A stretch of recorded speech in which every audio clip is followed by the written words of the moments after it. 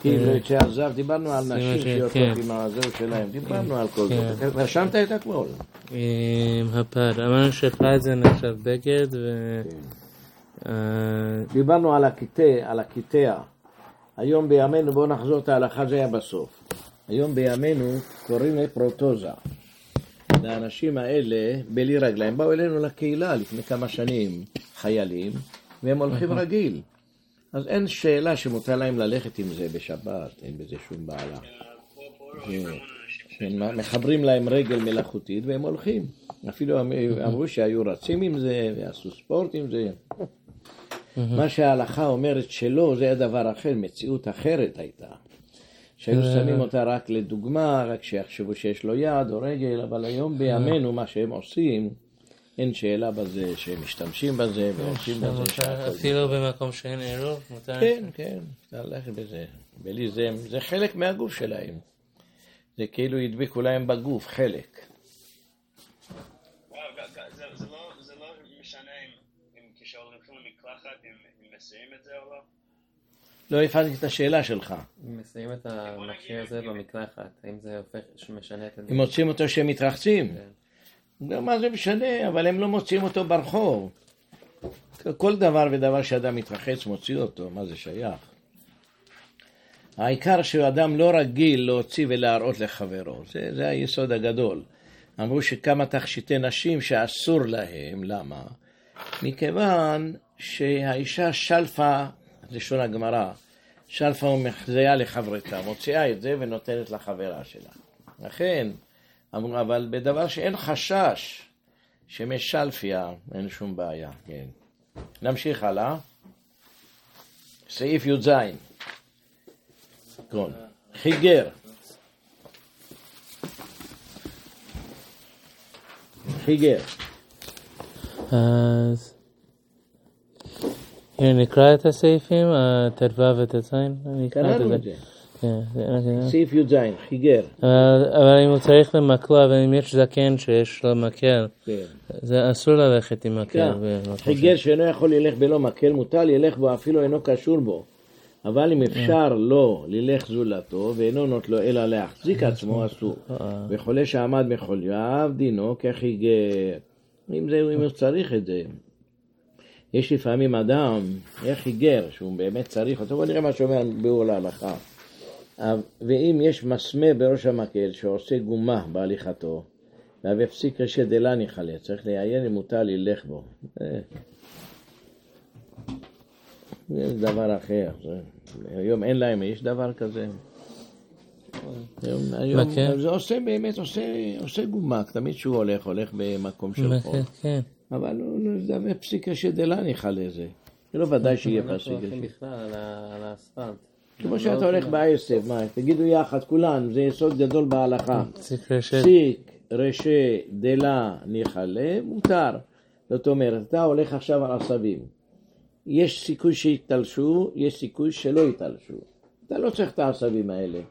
פסיק רשת דלה ניחלה, ולא ודאי שיעשה, מותר לכולי עלמא. אם עכשיו ודאי שיעשה. זה מחלוקת בין הארוך לבין רבנו תם.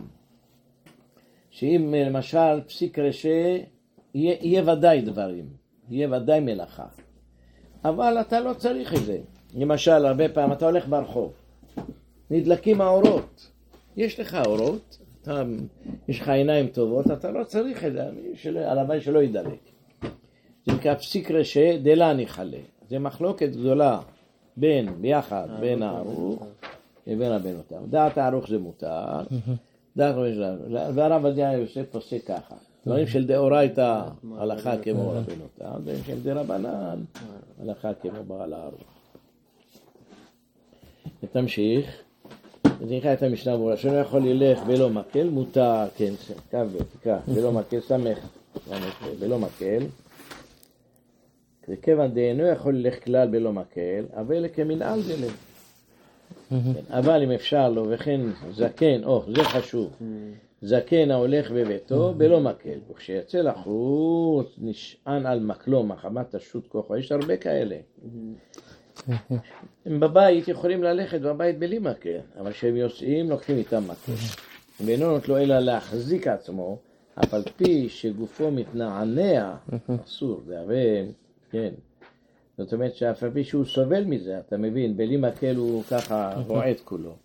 אז לכאורה הוא צריך את זה, אומר לא, אסור, למה דאבק המקל שלו כמסוי. כיוון דבביתו הולך בלא מקל, אבל אם הזקין כל כך, אפשר לו ללך כלל בלא מקל, מותר. אם האדם בלי מקל לא יכול ללכת. יש כאלה שנשבע להם משל הרגל. אז לוקחים, נשענים על מקלות, מכירים אותם. היה לנו פעם היה לנו כאן, והוא לא יכול ללכת בלי זה. אז מותר לו ללכת. נראה מה הרב עובדיה יוסף לדבר על זה, בוא נראה מה הוא אומר. Crutches. I don't know the Halachot of Berurah will bring all these cases. מתחת למקל הם חותכים כדור ושמים כדור מתחת למקל. ראה את זה פעם?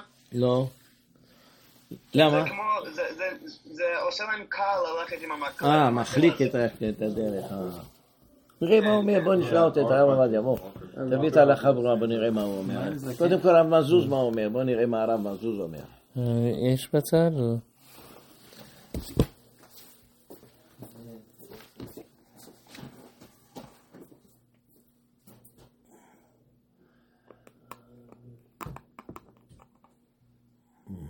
Berurah is there, on top, no? No, Yutet, I don't see it. Chelek Yutet disappeared. Oh, I put it down.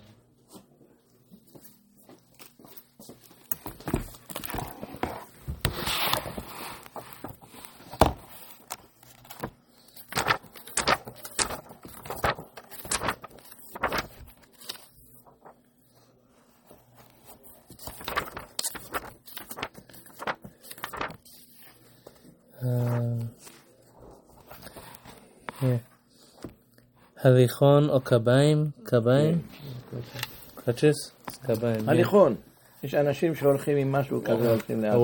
A walker. כשנהיים זקנים, אז יש כאלה שהולכים עם הליכון. או ישמש שם בקביים. תשמרו על עצמכם שאתם צעירים. תמיד תעשו ספורט. תמיד תפעילו את האיברים שלכם, שגם שתהיו זקנים, ילכו בלי מקל, בלי כלום, בעזרת השם. אני ראיתי הרבה אנשים בני 90 הולכים, יפה מאוד, הולכים, זקוף. אז כל השלושה אלה הוא אומר שמותר. היינו דווקא שבאופן שבלעדי המקל או הקביים או ההליכון אינו יכול ללכת כלל. ואפילו אם צריך להם באופן זמני, כגון שנפצע או חלה ברגליו ומצפה שאחר זמן יחזור את אינו הולך עם הדברים האלה. מכל מקום, כל זמן שאינו יכול ללכת ברגליו כלל מבלעדי הכלים הללו, מותר לו לצאת בהם בשבת. תכתבו את זה, שיהיה לכם רשום, שאם המסכנים האלה נשבר לו הרגל, והוא צריך להישען על מקל. יש להם שמים את זה תחת הכתפיים, ראיתי, הולכים פעמים שניים. הם יכולים ללכת, אבל הם סתם משתמשים בזה לעזור. זה השאלה כאן שדנים על זה. משנה ברורה says no. תגיד להם כאן, מקום שיש עירוב אין שאלה, הכל מותר. מקום שאין עירוב, אם אתה לא יכול ללכת בלי זה, מותר. יכול ללכת בלי זה, מדברי מרן, משמע אסור. תגיד להם את האמת, נו. המשנה ברורה כותב שאם הוא הולך בתוך ביתו, אז יהיה אצלו כמסוי. מה עם זקן שאפילו מצד 3-4 אמות הוא ילך בלי זה, אבל יותר מזה הוא לא ילך? זה נקרא זקוק לזה, מה זה? כן. מתכוון שבתוך הבית יכול ללכת חופשי, אבל אם גם בתוך הבית הוא לא יכול ללכת. אם הוא רוצה ללכת מצד זה וצד זה של אני ראיתי הרבה פעמים זקנים, שהשם ייתן לכולנו בריאות, שנהיה זקנים בריאים. שאנשים ממש צריכים את ההליכון הזה, בלי זה לא יכולים ללכת. לפעמים בקושי, אפילו עם ההליכון הולכים. יש אחד בא אלינו לבית הכנסת תמיד, הוא לא כל כך זקן, הוא בן 76, אבל קשה לו. שמעתם? הוראה מרבי, יש בגמרא סיפור, מרבי יוחנן היה נשען על אחד. אז באמת הגמרא, אמרו לו, מה, ניח לעת זקנה, תקרא להם את הגמרא, מה, ניח לעת זקנה. לא, אתה נשען, אתה גיבור, פעם אחת הם היו בים, אני חושב, במקווה, ואנשים נפלו, תפס והציל את כל האנשים, גיבור. אמרו לו, למה אתה כל פעם שומר על מה, ניח לעת זקנה. תגיד, מה, ניח לעת זקנה. הוא הציל הרבה אנשים. רבי אבא הוא אבקה ובנה, אבו סמכי ליתר עבדה. שני העבדים היו עוזרים לו. הפחיד בבנה, קרה נזק שם. תתרמה לעמודה, סליק תסכינו. תפס בעמוד וכולם נתלו בו, היה גיבור חיל, כן. רבי יוחנן הבס כסליק בדרגה, אבל סמך לרב עמי רב אסי, יפתחה דרגה תותה, סליק תסכינו. אמר לו יבנן, וכי מאחד האחי, למה למסמכי? למה אתה נשען? אתה גיבור חיל. אמר לו, אם כן, מה הניח לעת זקנה? נשמע תשמרו, אבל הגמרא הזאת, איזה די בכתובות, לא? אם כן, מה הגמרא מלמדת אותנו? כשאתה צעיר וגיבור, גם כן תחשוב, תעשו תמיד התעמלות, תפעילו את הגוף שלכם שיעבוד תמיד, אם לא, חס ושלום. האם מישהו יושב בכיסא גלגלים? מותר לו... מותר, למה איזה איסור יש בזה? לא אמרנו את זה 1000 פעם על האופניים שזה בטל, הכיסא בטל. אבל השאלה, יש עוד ישראל שצריך לדחוף אותו. אז מה יש בזה? גם זה. מה ההבדל בין זה לבין לדחוף עגלה עם ילד קטן בזה? אתה שואל אם ילד קטן, כיוון שילד יכול זה, ילד קטן הוא נקרא מסע. אבל אדם שיכול ללכת נקרא... הוא לא יכול ללכת בכיסא גלגלים. בוא נראה מה הוא אומר, כן, אם ככה אתה צודק, הוא לא יכול ללכת לגמרי. זה הלכה ברורה סעיף, בוא נראה מה הוא אומר. סעיף קטן נ"ז. אז יציאה בכיסא גלגלים. מישהו נכה המרותק לכיסא גלגלים ואינו יכול ללכת ברגליו, אסור לישראל אחר להוציאו על הכיסא דרך רשות הרבים במקום שאין עירוב. על ידי שדוחף את הכיסא, ואפילו כשרוצה לצאת לדבר מצווה. למה לא נגיד שזה בטל, הכיסא בטל, כמו שרבי יוסף חיים אומר על האופניים. תלמדו את הבטל, מה זה בטל? כתוב בגמרא ככה, אדם יש לו בבית מת, סובלים מזה. בפרט אז בזמנם שלא היה פריג'ידרים, לא היה זה, רוצה להוציא אותו לחוץ. אז הגמרא אומרת שהמוציא את המת, אפילו עם המיטה שלו פטור. למה? שהמיטה בטלה לגבי הגוף. על כך אומר רבי יוסף חיים ראיתי לגבי האופניים. אומר אפילו אם אתה הולך ברשות הרבים, הוא לא פוסק את זה, אבל מביא סברה. זאת אומרת, הגוף זה בטל לגבי הגוף. אתה מבין את הסברה הזאת? עכשיו כאן הוא דן לשאלה הזאת. הוא אומר, ראוי להחמיר גם באופן שהנכה לבדו דוחף בעצמו בידיו את גלגלי הכיסא, ואין אחרים מסייעים בעדו. גם מה הסברה שלו? הוא אומר רק עם גוי. מכל מקום מותר לומר לגוי שיוציאו עם העגלה דרך רשות הרבים, כל שרוצה לצאת לדבר מצווה. טוב, כאן היום אין לנו רשות הרבים ברוך השם, יש לנו עירוב, ברוך השם, הודו לאדוני כי טוב כי לעולם חזור. למה... אתה טיפלת בעירוב הרבה זמן, תמיד בודקים כל שבת, בודקים את זה, רואים את זה. כל יום שישי. כל יום שישי בודקים. השאלה למה זה לא נקרא... בטל. כמו המוציא את המת במיטה. מה הוא אומר? למה זה לא בטל כלפי האיש? למה? לכאורה במבט ראשון נראה לי שזה בטל. למה לא בטל? הכיסא בטל להגוף. זה רק עובר אם הוא יכול ללכת. אם הוא יכול ללכת, זה יכול להיות בטל. זאת אומרת, אבל אתה מוציא את המת במיטה, אתה מוציא אותו את המת, אם אתה מוציא אותו עם המיטה, גם אתה פטור. למה? המת אתה פטור בגלל שמלאכה שאינה צריכה לגופה, פטור עליה. אתה לא צריך את המת בחוץ. המיטה שאתה מוליך אותה, תקשיב, את המת במיטה פטור. תקרא לנו את הגמרא הזאת. ואת המת במיטה פטור. הוא מביא שהרובדיה כתב תשובה על זה בוא נקרא את התשובה שלו. יביע עומר חלק ט'. זה מצוי הרבה בקהילה שלנו, הרבה באים עם כיסא גלגלים. הרבה באים עם כיסא גלגלים. לצערנו הרבים לא שואלים. שאתה לא שואל ולא דורש.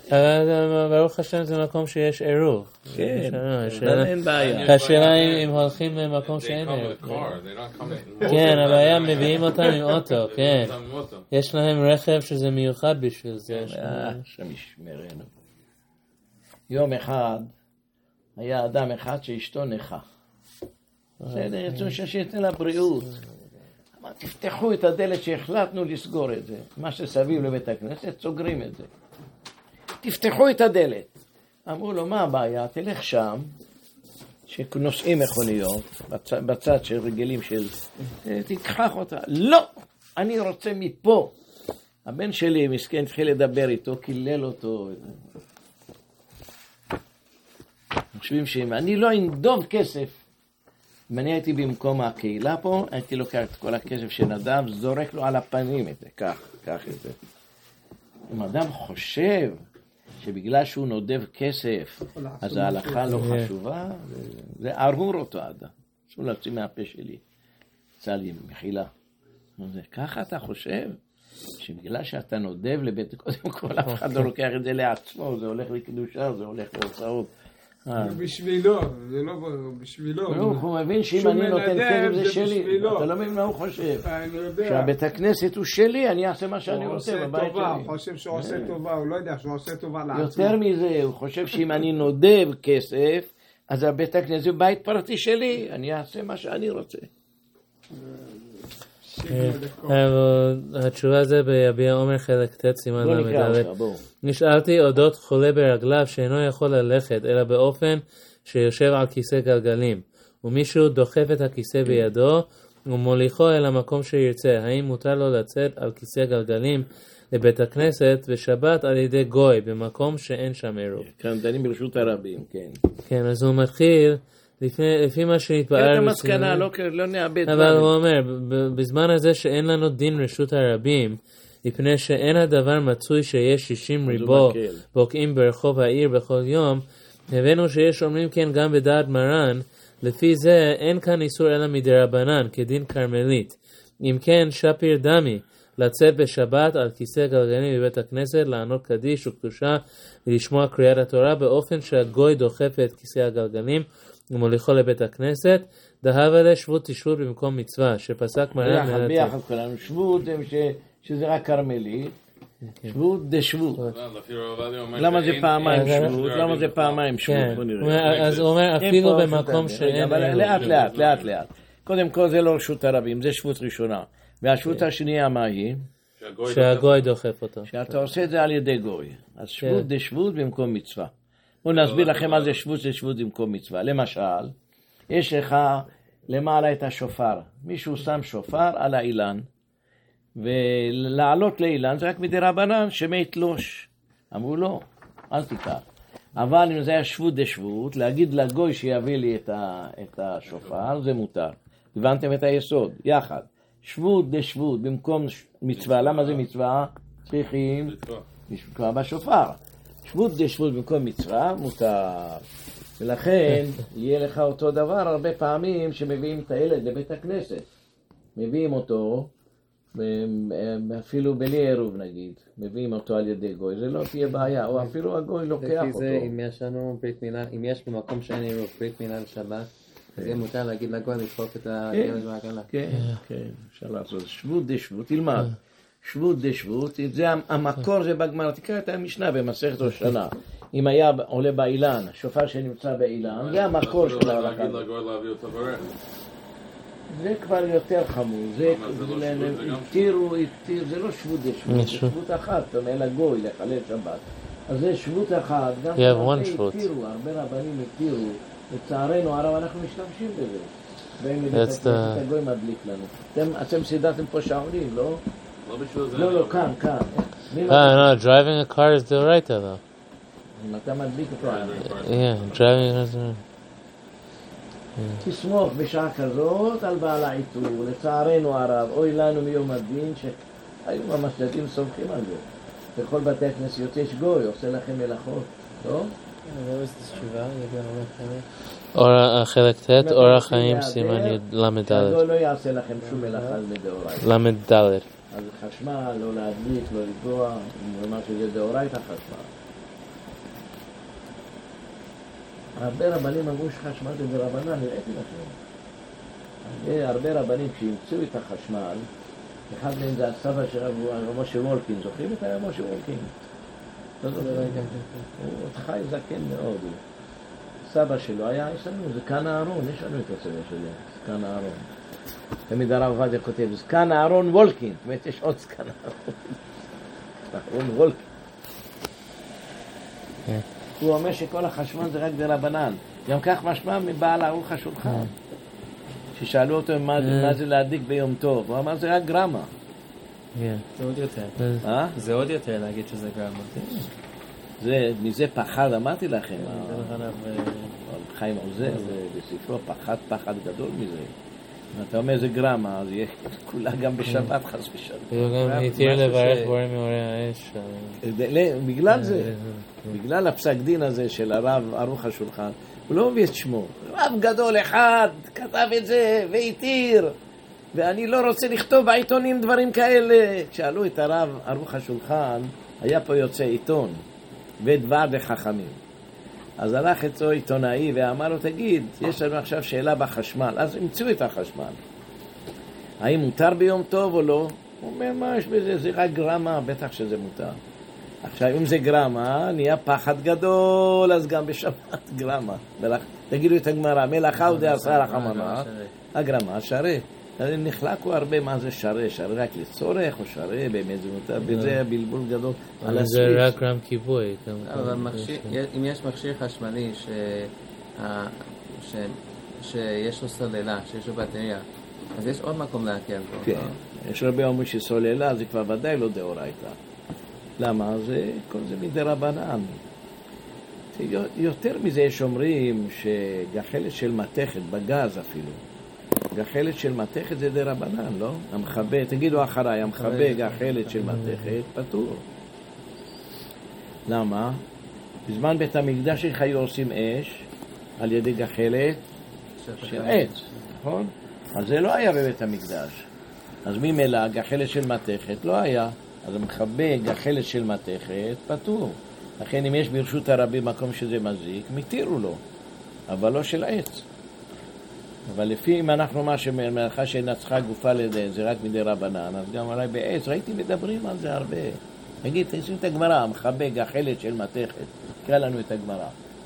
הכל כתוב בתלמוד, מי שלמד את התלמוד, אחר כך רואה את כל המקורות של הגמרא.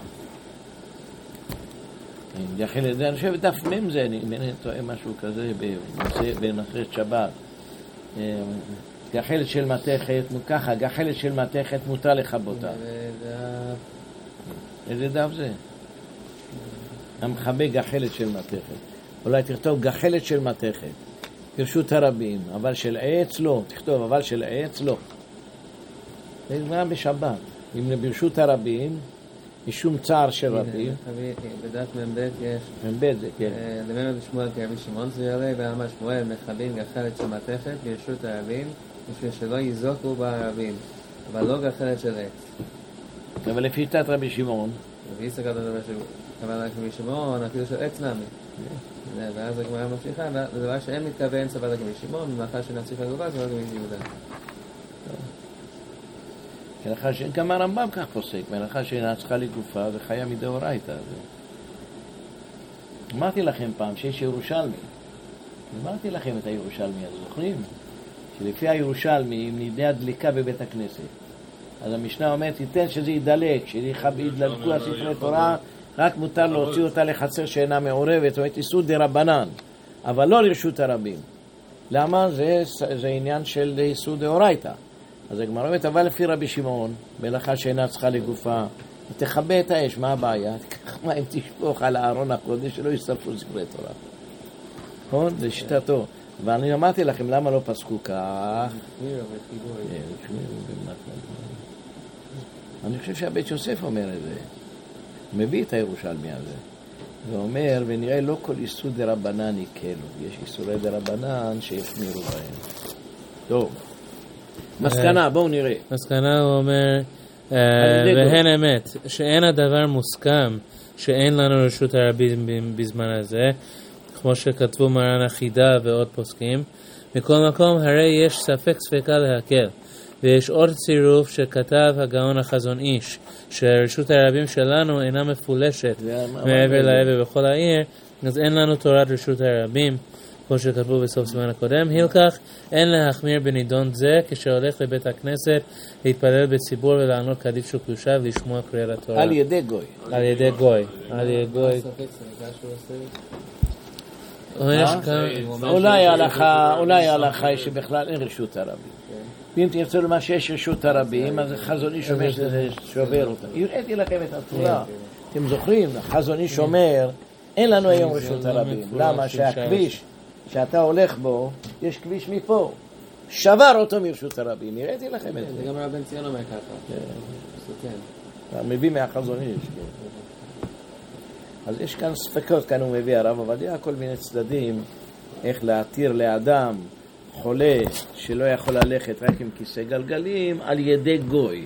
על ידי גוי, לא שבות דשבות ויסוד דרבנה במקום מצווה. וזה גם מותר לגוי להחזיר אותו מהבית כנסת? ודאי, גם כן. גם מישהו מצווה, למה לא מצווה שיאכל לאשתו והילדים שלו סעודה? מה שכמו כלב בבית הכנסת יחיד, בלי אוכל, בלי שתייה. דיברנו לכם על סעודת מצווה שעושים, על זה הרמה אומר. תפתח אותו, יש עין וו. שעושים סעודת מצווה, התירו על ידי גוי להדליק להם את עצם העובדה שעושים סעודה בשבת, זה מצווה. תקרא את הלשון, יש עין וו. מה, גוי מותר לו להדליק לך? הרמה, שהתירו. תקרא את הרמה. רק בצורך גדול, נכון? יש מה זה מותר למה לאינו יהודי להדליק הנר בסעודת שבת, אם תמציא עלי זה מותר מיד לאינו יהודי, אפילו מלאכה גמורה במקום מצווה. זה השיטה הזאת, סומכים עליה לצערנו הרב שהיא לא נכונה. רוב הראשונים לא הסכימו לזה. רוב הראשונים... הוא גם מדבר בכיסא גלגלים של צומת. כן. בואו נשמע עכשיו שאלה יותר טובה, שנוסעים על ידי בטריות. זה היה עליו השלום, אתם זוכרים? עליו השלום, אמינוק. היה כותב למעלה, רבותיי, אני לא מחלל שבת. זה על ידי היתר של הרבנים. בשנים האחרונות המציאו כיסא גלגלים המופעל על ידי מנוע עם מפסיק גרמה. שזה יהיה גרם. באופן שהמנוע מופעל בשעה מסוימת על ידי שעון שבת. נגיד, כשאתה מדליק אותו זה לא עובד, אחרי דקה זה עובד, כן. וכשלוחצים על הכפתור לא משתנה פעולת המנוע, אלא רק משחרר בזה את הבלמים או מפעיל את הבלמים, ולא נעשה שום פעולה חשמלית בלחיצה על הכפתור. זאת אומרת, במקום שאין עירוב כשר, אסור לצאת בכיסא גלגלים, שזה רשות הרבים, אלא על ידי גוי. ובמקום שיש עירוב כשר, יש להקל להשתמש בכיסא כזה כשיוצא לצורך מצווה. זאת אומרת, מה שעשה עליו השלום אמינוב זה נכון. הוא התיר את זה. הרב התיר לו. אני התרתי לו, כן. הוא אומר, סוף משום מראית העין יהיה מחובר אל הכיסא שלט, המודיע ברבים שהוא נוסע בהתאם עם מנוע מיוחד לשבת. כותב שם למעלה, כן. מסכן. היה סבל הרבה גם כן, באמת בסוף ימיו, ואיבד את השכל שלו. וגם אומר בסוף כן כתב הגאון רב שלמה זלמן אוירבך, לשולחן שלמה. יש לנו שולחן שלמה. כולם התחילו לנסוע עם זה. הוא אומר רק לחולה שלא יכול ללכת ברגליו, שלא יהיה טעות. אז מה זה, הוא לא יכול לבוא. כן. אז מותר לו לבוא. במקום שיש עירוב. כן, יש עירוב, אפשר לנסוע עם זה. טוב. זה הלכה למעשה היה לנו. למה רק במקום שיש עירוב? למה לא במקום שאין עירוב? למה במקום שאין עירוב, יש הוצאה. רבנן, מה הבעיה? כנראה שלא התירו כל כך על ידי שזה הולך. על ידי גוי.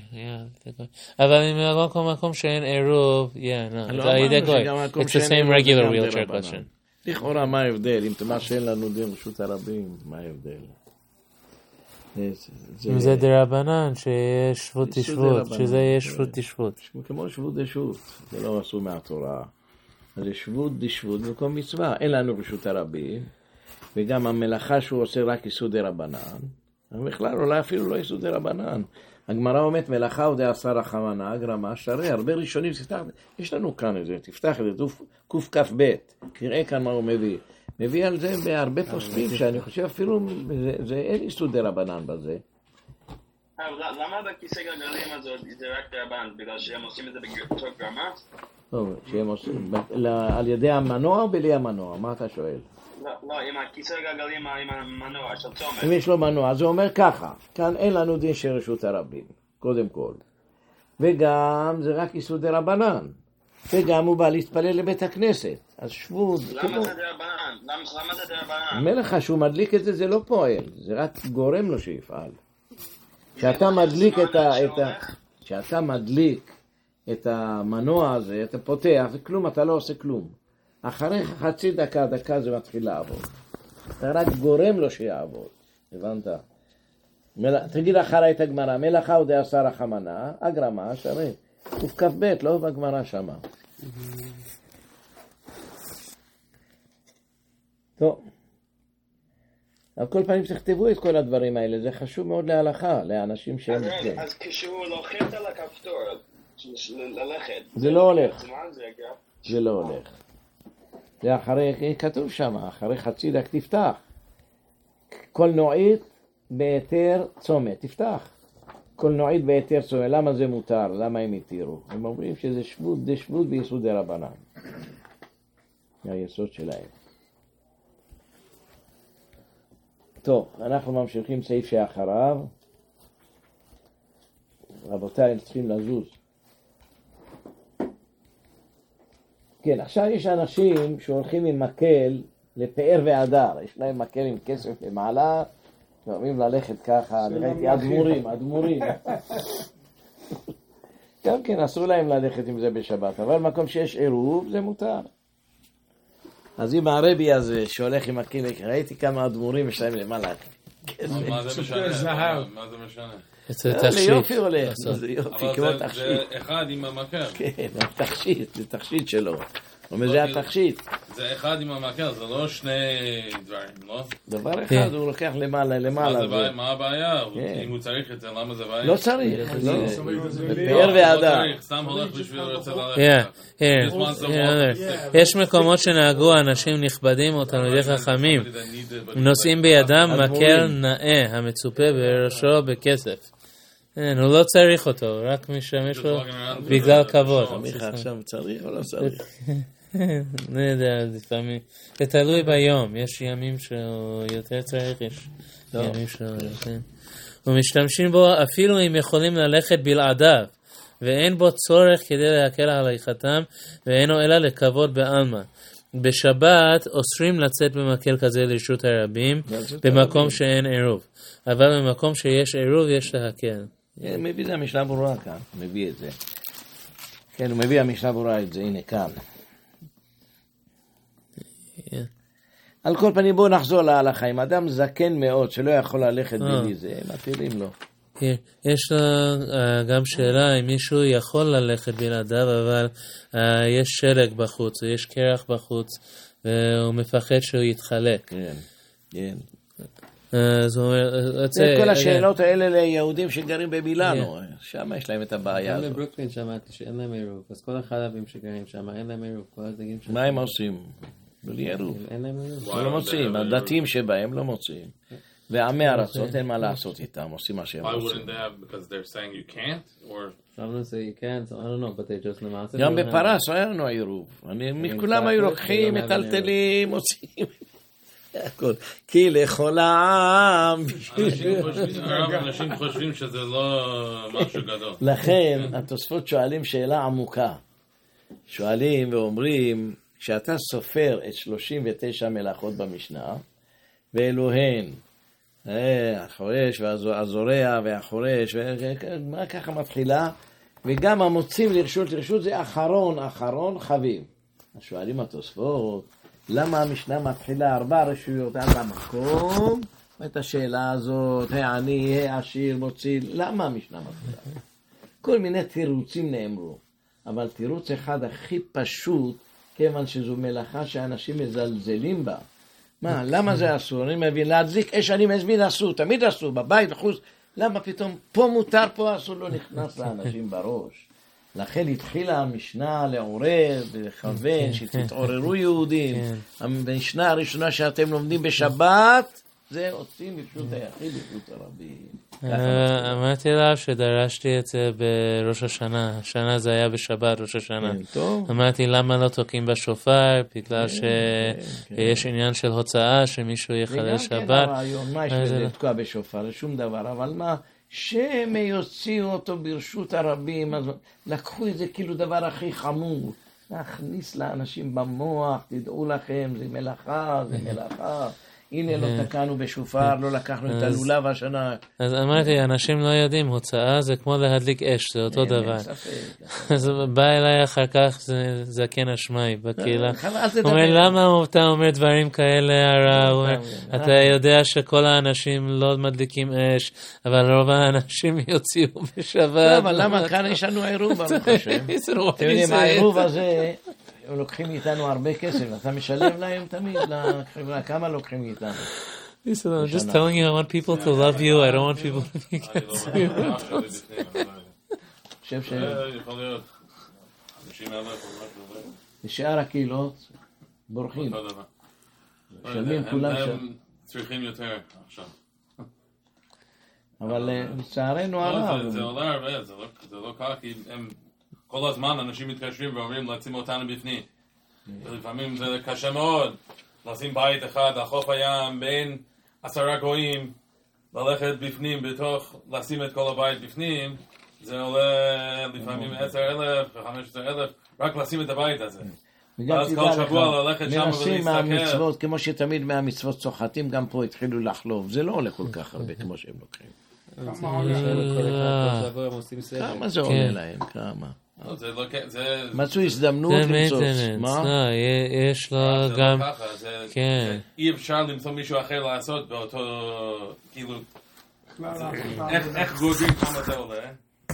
אם מישהו יכול לעשות את זה. הוא יכול לעשות את זה. הזמן שלו עולה הרבה יותר מהזמן שלהם.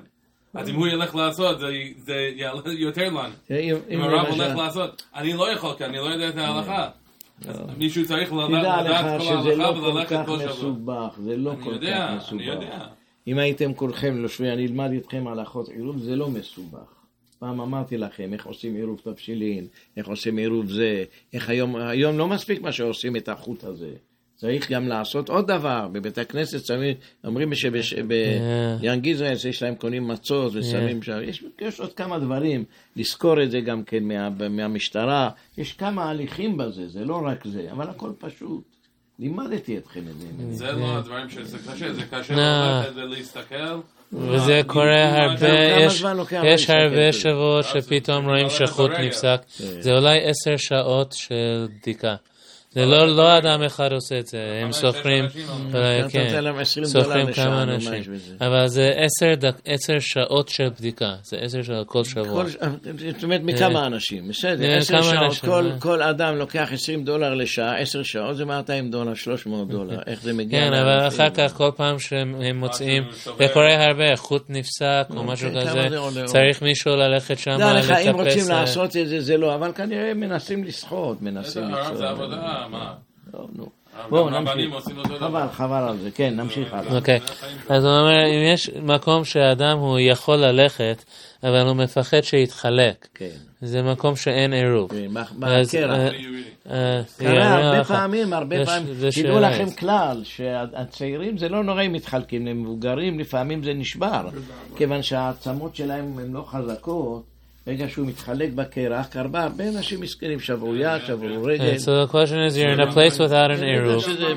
A person is able to walk without the makel, but he's afraid to walk because he's afraid he's going to slip, because it snowed, or because it's צודק מה שאומר, אנשים התחלקו ומתו מזה.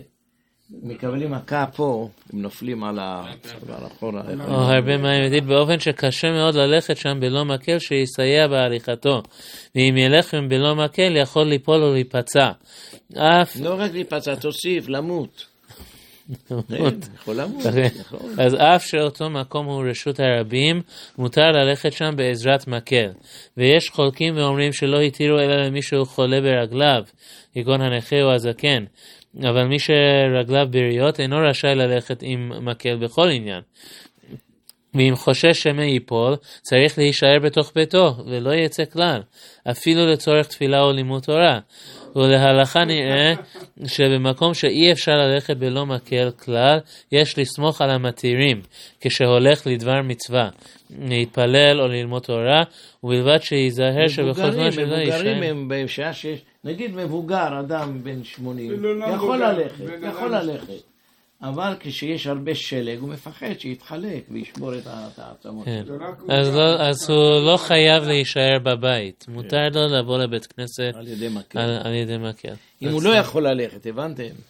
אם הוא יכול ללכת, אסור שילך לאט לאט. אם הוא יכול ללכת ומפחד ללכת בלי מקל. לא חיה, לא התירו רק לאדם שהוא סובל ממש אם יפול, ישבור לו את לו נזק. אבל אם האדם יכול ללכת בלי מקל לאט לאט, אז אין בזה בעיה. הרבה פעמים נהיה קור חזק, הקרח, השלג נהיה קרח. זה הכי מסוכן. ככה אפילו עם מקל זה לא יעזור. Black ice. One of you put one foot on ice, the other foot. If you have a stick, you have still two things you're standing on. You don't fall. Yeah, you have to agree, but if the floor is slippery, the stick is going to slip too. Sometimes you're standing, you're walking. There's a piece of black ice. You can hold on the side. I get what There's you're black saying. ice, and then you put your foot on and start slipping, and then you catch yourself. But if you don't have a second grip, מברך אותך, כמה אתה חכם. תדעו לכם כלל, אם חס ושלום, קורא לאדם שהוא מתחלק, ישר תחזיקו את הראש פה. כיוון שזה הסכנה. אם נופל על הפנים, אם נופל כך, זה לא נורא. אם נופל פה, שמשמור מתו בקהילה. בני היה כמה יהודים, זה לא אחד, גם זה. נחמן גם, כן, נחמן. שעשינו בשבילו.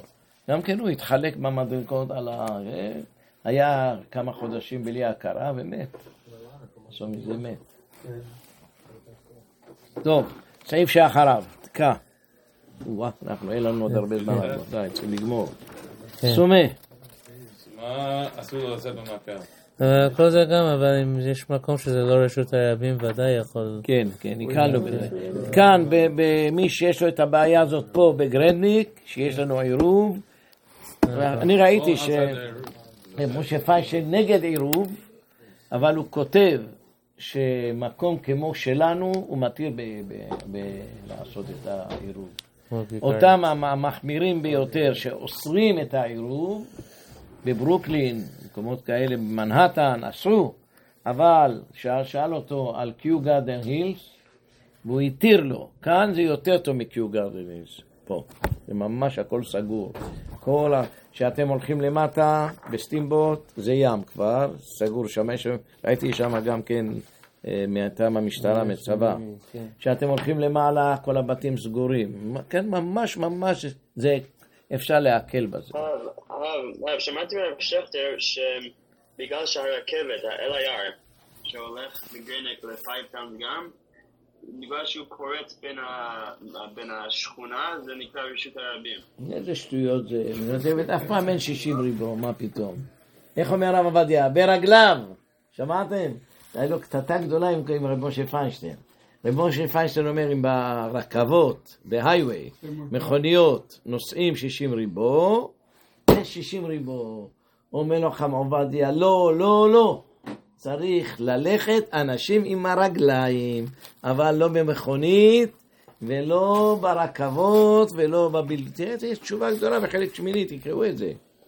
ראיתם את התשובה? רשמו לכם את זה, שדעת הרב עובדיה צריך ללכת ברגליו, ואין לנו שום מקום שהולכים 60 ריבו כל יום. זה מה שהם רוצים להתיר. תלמדו כלל יפה. בשמיים פוסקים, כמו שפוסקים בעולם הזה, ברגע שהחכם עובדיה פסק, והעולם קיבל את הפסק שלו, הדין נהיה שבאמת זה מותר. עכשיו הם לא יענישו בן אדם, יגידו לו, למה עברת על זה? לא, היה חכם עובדיה. הוא אמר לי שזה מותר. השמיים מקבלים את הפסק. אמרתי להם את רבי אליעזר, ספר להם את הסיפור. עם רבי אליעזר, מה כבר השמה אומרת? רבי אליעזר אומר שמותר לעשות, תגידו, ללכת לשדה ביום שבת, לקחת ענפים, לעשות פחמים, לעשות סכין, בשביל ללמוד את הילדים. כולם נגדו, רבי עקיבא אומר לו, לא, מה למה? תעשה את זה לפני יום טוב, לפני יום שבת. הוא אומר, לא, אני צריך את זה היום.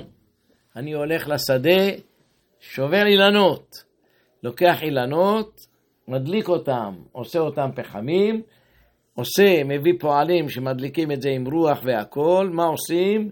ברזל. הברזל הזה אחר כך נותנים אותו לתיקון, מחדדים אותו, עושים אותו סכין, כדי למול. זה נגד כל התנאים. מה הסיפור של הגמרא? נו תגיד להם. שפעם אחת גזרו על היהודים שלא לעשות מילה, רואים ממח שמם וזכרם, נו. אבל העיר שלו הם נצפו. לא גזרו. ללמד אותך שאם האדם שומע לגדול הדור, יוצא זכאי גם בעולם הבא וגם בעולם הזה, אין שום בעיה. גמרא מעניינת. אבל כמובן שצריך להיות שאנחנו תמיד הולכים לאור הפסק של אותו הרב, לא שהאדם תמיד בוחר... תגיד את המשנה. לעולם הלכה כבית הלל, רוצה לעשות כבית שמאי, עושה. כבית הלל עושה, ככולי שניהם, כחומרי שניהם, עליו הקדום הולך בחושך. וככולי שניהם רשע, שים את זה, כבר בחולין אני חושב. לעולם הלכה כבית הלל, הרוצה לעשות כבית שמאי עושה. אני חושב שבחולין זה, עולה בכמה מקומות, גם כן ביבמות אני חושב. עירובין maybe? אני זוכר עירובין. אני זוכר את זה בעירובין אולי. אבל גם אם אני טועה זה מובא גם בחולין. לעולם הלכה כבית הלל, הרוצה לעשות כבית שמאי עושה. כבית הלל עושה. כשניהם, עליו הכתוב, כמו חומרה של שניהם, עליו הכתוב אומר, והכסיל בחושך עולה. מצאתי בעירובין, עירובין דבבי. זה גם במסכת... תניא, לעולם הלכה כבית הלל, והרוצה לעשות כדברי בית שמאי, עושה. כדברי בית הלל, עושה. מכולי בית שמאי ומכולי בית הלל, רשע. וחומרי בית שמאי, עליו הכתוב אומר, והכסיל בחושך עולה. זה גם בחולין, זה אותה גמרא. מצאתם את זה? זה גם ירושלמי וכמה מקומות. אז לפי זה לא טוב לעשות כל הזמן חומרות על עצמך. כן, לא, אתה מחמיר גם כמו בית שמאי, גם כבית הלל. למה לא? מה עם ה... אני חושב שהם בלי בין שדרה ומחלוקת. The point is you have to learn the sugya. אבל מה עם האדם רב שפוסק לפי הספרות? פה הוא יפסק כמו רב אחד, פה הוא יפסק כמו רב אחר.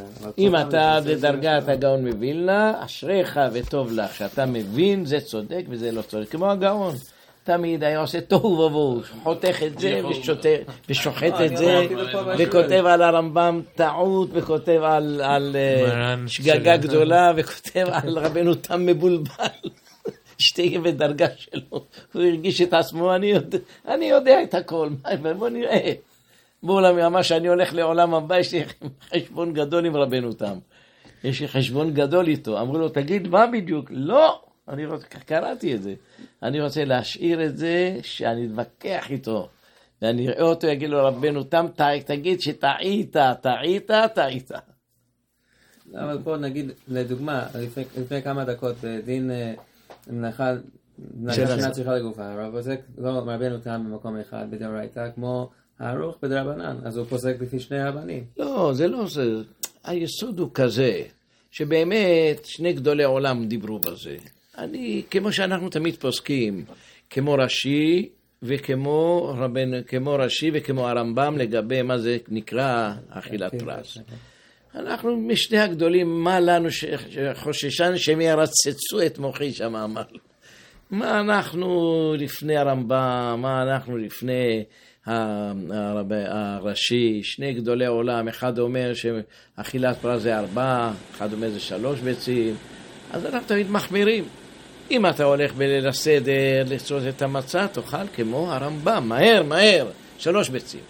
אבל אם אתה הולך ליום הכיפורים כדי לקיים את השיעורים, תלך כמו רש"י, תחכה יותר. גם אותו דבר כאן.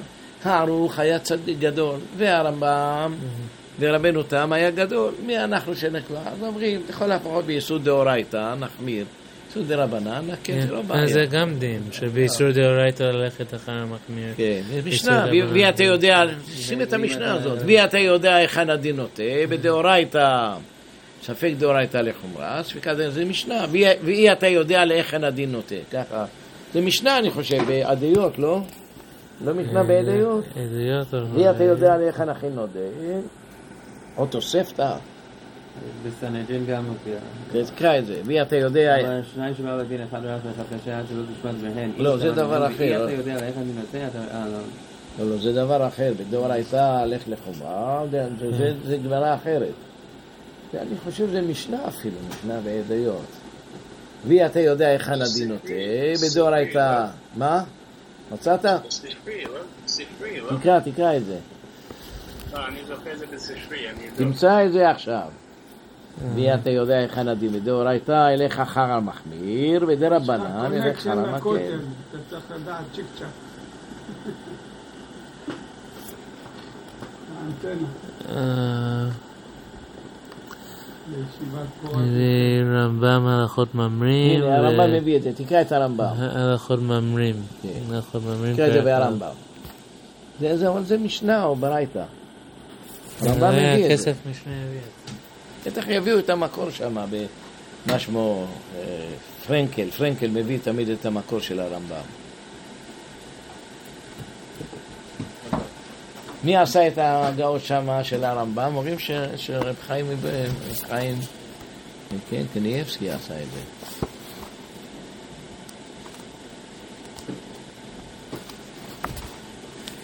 הרמב"ם בהלכות ממרים פרק א', שני חכמים או שני בתי דינים שנחלקו שלא בזמן הסנהדרין, או עד שלא הגיע הדבר להן, בין בזמן אחד בין בזה אחר זה, אחד מטמא, אחד מטהר, אחד אוסר, אחד מתיר.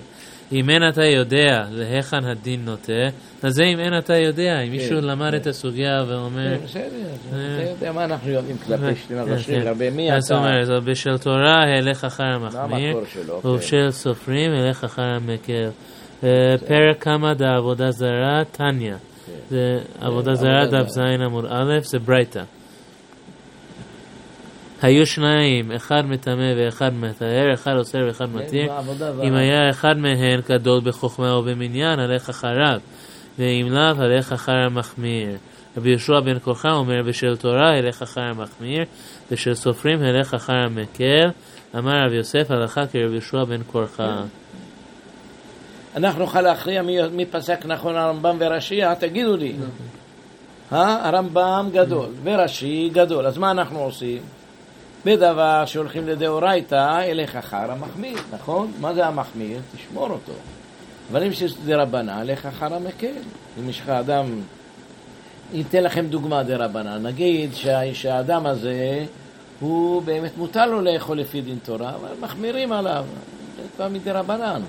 אתה תלך אחר המקל, תיקח שיטת הרמב"ם, תאכל את השיעור של 3 ביצים. אבל תמיד אנחנו ככה פוסקים. שבליל הסדר אומרים לך לאכול את המצה תוך 3 ביצים. שזה כמה? אמרנו 3 דקות. אבל אם זה באיסור דרבנן, באיסור של יום הכיפורים, אומרים תחכה 4 דקות. זה ההלכה. הם שהחמירו עד 8 דקות הכל, עשו בלבולים. זה היה, אתה שאמר 8 דקות, אני חושב לא היה אדם זקן ושבע ימים בלי שיניים ובלי אוזניים. בוא ננסה, תביא. עשינו את זה לפני פסח. אמרנו הרגיל לאכול לאט זה כמו דקה כל ביצה. זה משהו כזה. לא, זה לא פחות. גם לאכול לאט, לאכול לאט. קח לחם בגודל. You were there? לא, פחות. לאכול לאט, אם אוכלים לאט. לאכול 4 ביצים אפשר לאכול בתוך 2 דקות. בוודאי. אדם שאוכל לאט זה 2.5 דקות. כן, 3 דקות. איך זה הגיע ל4 דקות, הכי מקל. טוב. סעיף שאחריו, סומה. אסור לו לצאת במקל. אבל אני ראיתי סומים, הם כל כך חכמים, שעושים ככה הם מרגישים, עושים ככה עם היד.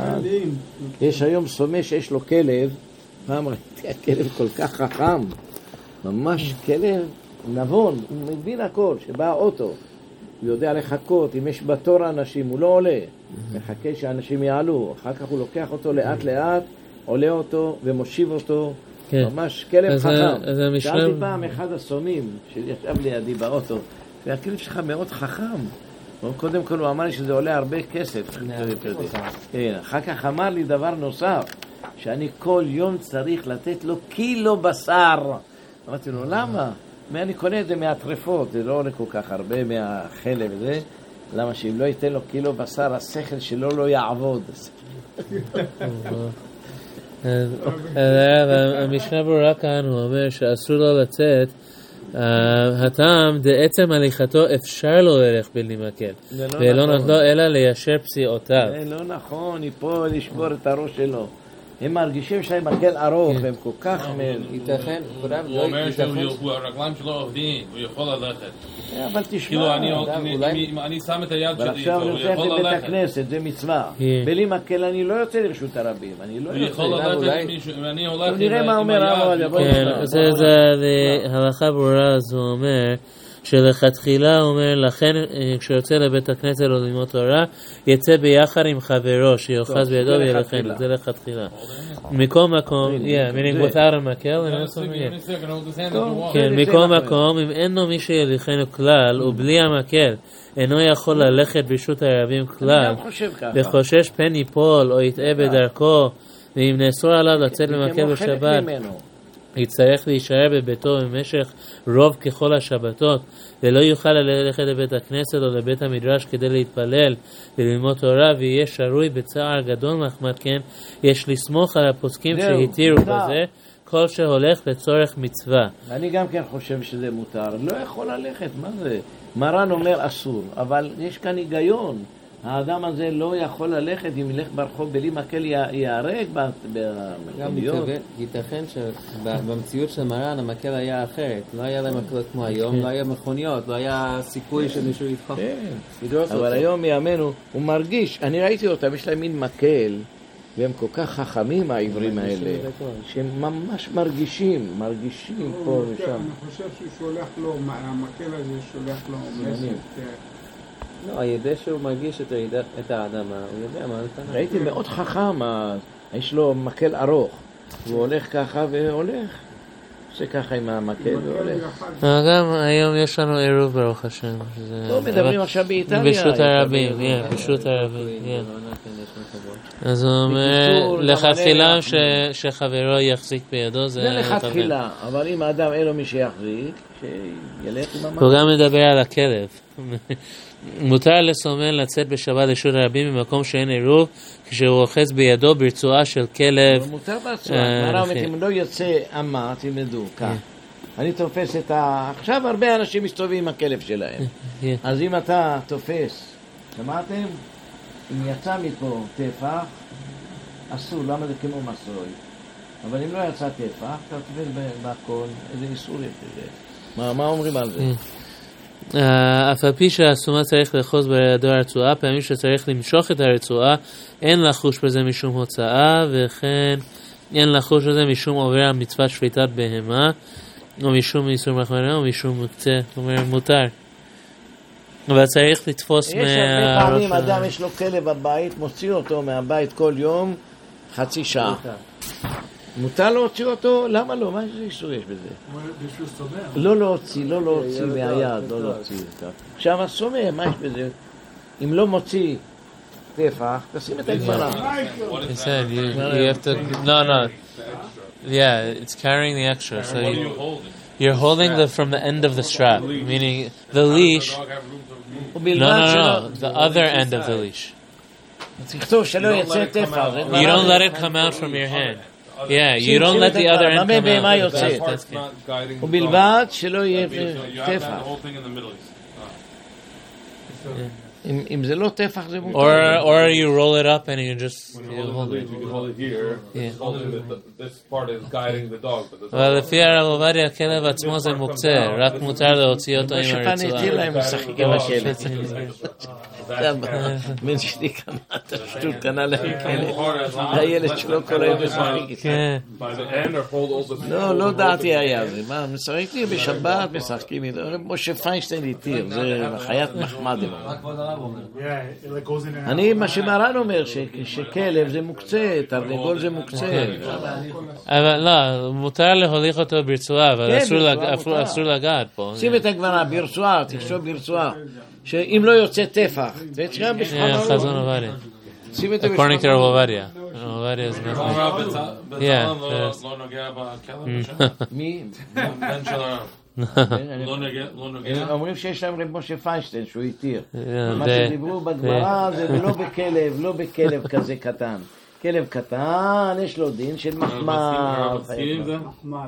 לא יודע מה, לא, אמרתי לו, אל תיגעו בו. אין לכם מרימים אותו. קרא לנו את ההלכה. הנה פה. הנה, תשמעו. בסעיף ט"ז, המוציא בהמה והוא מושכה באפסר, צריך לזהר שלא יצא ראש החבל מתחת ידו טפח למטה. תקרא את זה בשולחן ערוך. זה בשולחן ערוך. הנה. טפח למטה, דדמה כמי שנושאה בידו. ולא מתחזיה מאפסר בהמה. אבל ככה מותר, אין בעיה. ללכת עם כלב ברשות הרבים. טוב לנו יש עירוב, לא בעיה, אבל באיטליה. ללכת עם הכלב, אם לא יוצא מהיד שלך, אין בעיה. מי אמר להם שזה אסור? אסור ללכת עם כלב בחורף. עכשיו זו השאלה שלנו, עיוור ביחד, עיוור מותר לו ללכת עם הכלב שלו, אבל שיקפיד שלא יצא מהיד שלו טפח. אפילו באיטליה. במילאן. היצור של המוקצה זה לטלטל, אם אתה רק נוגע בכלב זה לא טלטול. לא לגוע, לא דבד, שמרימים אותו, יושב עליך הכלב, אתה מגביע אותו, מוריד אותו. Yeah, they want to play with it. מוקצה אין איסור לגוע בו, אתה צודק, אין איסור לגוע במוקצה. אבל אם אתה מוזיז אותו, יש איסור. כן, אתה מוזיז אותו בדרך כלל. אבל אם הכלב על המיטה של בן אדם, להזיז אותו בצורה תקופה, לא? האם מותר להגיד לכלב? תקרא את רב משה פיינשטיין, בוא נראה מה הוא אומר. אני שואל שאלה אחרת, אם האדם רק רוצה להזיז את הכלב בגלל שהוא רוצה את המקום, לא רוצה לספק. לא, אבל זה מחמת עצמו, זה לא כלי. כלי דווקא, כלי מחמת איסור, מה? אפשר לקרוא לכלב? כן, זה לא בעיה. יש כלבים חכמים שהם עושים לך מלאכה בדאורייתא. הכלב בבוקר יוצא לחוץ, אתה פותח לו את הדלת, מביא את העיתון מרשות הרבים לרשות היחיד, ואתה קורא את העיתון, ניו יורק טיימס. אז זו שאלה אם הכלב אדם מצווה על שביתת כלים, נכון? אבל אם אדם רומז, יש תשובה מהרב בן ציון על זה. אבל היום זה כבר אין את זה, לא שמים את העיתון. היו שמים את זה כבר. The days are old, they used to... בביטחון משתמשים בכלבים. יש כלבים בביטחון, בסרטוטות האלה, שמחפשים או חומרי נפש, או כל מיני סמים. כן. פעם הגעתי לאיטליה, נסעתי לאיטליה, עברתי שם, בא איזה שוטר אחד, כלב ממש נפל עליי אימתה ופחד, גובה כזה ממש, שהוא יושב, גובה כזה. אז אני עברתי שם, הוא ירח את הזהו שלי והמשכתי ללכת. קרה לנו גם פעם שהוא ירח את המזוודה שלי, אמרו לנו לפתוח, פתחנו, לא היה כלום. אז שאל, היה בפירות משהו? אמרתי, כן, לפני 10 דקות היה בו תפוח, אכלתי אותה. אז אמרו, זהו גם עירייה, שהיה תפוח לפני כמה דקות. אמר להם תפתחו. אמר לי לפתוח. זה היה פה בניו יורק, שאי אפשר, שעשו להם לפי החוק להכניס פירות. פירות וכל מיני. אבל זה היה ממש גודל כזה היה. מטיל אימה, שאדם רואה אותו.